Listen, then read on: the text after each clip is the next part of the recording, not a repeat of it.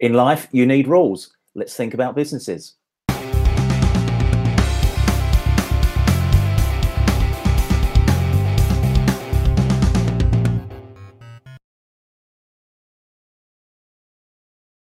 Hi, I'm Ian Thane. Welcome to SAP Code Talk, and I'm really pleased to welcome back again on Code Talk for the second time, DJ Adams. DJ, thank you for joining me. Cheers, Ian. Thank you very much. And that was an awesome intro. I know we were talking about that before, and yeah, a 10 out of 10 for that. Excellent. Okay, well, this is the second time we had you on Code Talk. The first time we were talking about the workflow service on the SAP Cloud Platform. Okay, so as I alluded in my very very interesting intro, business rules. So we have the business rules service. Can you give me an overview and our viewers an overview of that, please? Sure. So the business rules service is, as the name implies, another service on the Cloud Platform. It's currently available on Neo, but there's been a recent announcement that it's also available on the Cloud Foundry flavor of the SAP Cloud Platform. And business rules service, think of it in terms of being a sibling of the workflow service. In that, first of all, it belongs in the same group. So if you're looking at all the different services available, you can see there's an integration group, and the workflow service and the business rules service and lots of other things besides are in that integration group. And it fulfills a really, really interesting niche, or it solves a very interesting problem, which I guess we'll come to along the course of this conversation. So it's a service that has a UI, and it's a service that also has an API. This is becoming like a recurring theme. Like the workflow service has got an API, almost like an API first designed service. So is the business rules service. Okay, so you mentioned we'll get along to it. Well, let's hit that subject now. So why do we need them? Why are they useful? So the reason I said it's an interesting question or an interesting problem that needs to be solved is that if you think about where we came from in SAP R3, everybody logs on, business users, supervisors, key users, developers all log on to the same system with their SAP GUI, and they've got access to everything. They've got access to the transactions, they've got access to the development objects, and then the super users have access to the tables with which you configure your business processes, right?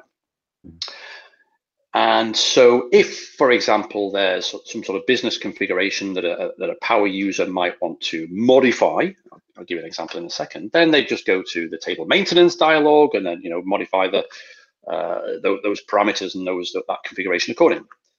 But in the world of Fiori, where we have this deliberate split between where the data and functions sit on the back end and where the UI is, on the mobile devices or on desktops and laptops, in the cloud, or predominantly sort of in the browser with the Fiori, in the Fiori world, they have access to apps that they can actually execute these apps to carry out their business processes, but they don't have natural access to configuration to change. So say, for example, there's in a sales scenario, you might want to maintain some configuration for discounts, according to dimensions like what customer is it, what day of the week is it, how many items they've ordered, and so on. Work out some sort of percentage discount or whatever it is.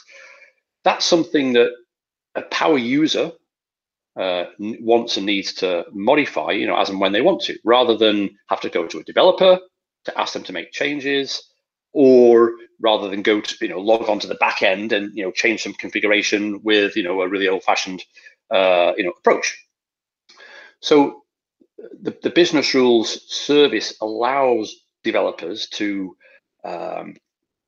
split off decision logic that a power user might let's call it might want to own and maintain into a separate area, so that when changes are required to configuration, like for example pricing discounts, that can be done independent of the developer and independent of any changes to the app, either on the back end or on the front end. So it's almost like a separation of concerns, really.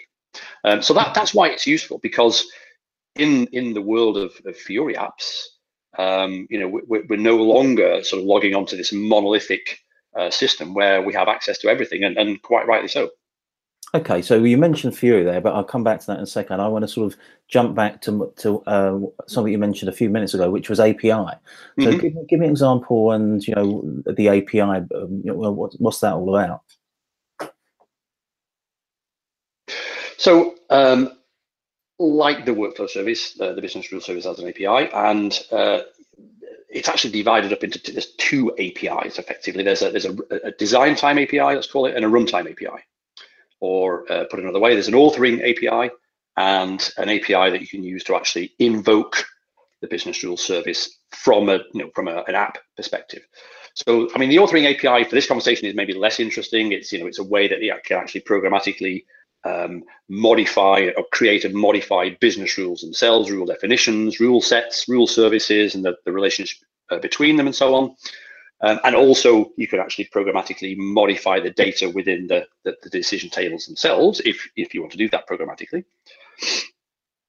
Normally, a user would use a business rules decision table editor to go and edit those rules sort of manually. And then there's the runtime API, where the major use case is, okay, I've got a scenario that's in my, in the app right now. There's somebody who's placing an order, and it's this customer, and they've ordered this many widgets. Let me now go and figure out if there is a discount to apply. So the business rules runtime API, a specific business rules service, pass it those parameters and get back the result. And then the result say 20% discount or whatever it is. And so that's really the major use case of the business rules API, to be able to actually invoke a business rules service, give it some data, and get some response back. Okay, so you to me are everything. Are everything. Are everything to do with UI5. And you mentioned Fiori. But what about? Is there any sort of control that that can integrate with this, with UI5 and the business rules? So one of the really interesting things is that the business rules service itself comes with a business rules editor, and that editor, as I've briefly mentioned just before, allows you to create business rules, to create the different artifacts that go together to build what the business rule is. And that is everything from structures and relationships between structures. These are output structures, these are rule sets. So it's the mechanical that you would edit with the business rules editor, as well as the actual data, the configuration data that goes into the decision tables, like customer 1, customer 2, customer 3, discount 1, 2, 3, etc.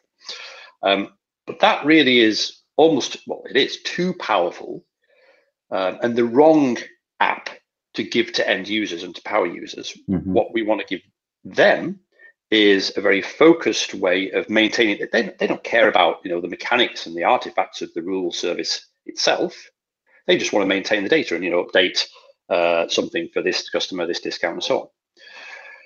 So rather than have us developers have to build custom rule editors to go and then call the authoring API to update those individual fields, for example, in the decision table, there is a set of rather nice, if not a little complex, controls within a relatively new library within UI5, and that's the sap.rules.ui library. So if you were a developer and you designed your app such that it used external decision tables for various decisions on the business process, then you could also offer your users a way of maintaining those rule values in a really comfortable way, and by using these controls in the UI5 library. Okay. So in closing, Where do we go to learn more about this? Obviously, you gave us a few snippets of looking at certain libraries for UI5, but where can we go? Yeah, I think the best place to start is the landing page for business rules. So if you go to the help documentation and just type in business rules, you'll find all there is to know about business rules, the development aspect, the administration aspects, a link to the API documentation, which is in the API. And you can get to that also by just going into the services area of the Cloud Platform cockpit, enabling the business rules service, and obviously there's a link to the documentation there as well. There's some really nice posts on business rules by various people on the SAP community. So I would look there as well.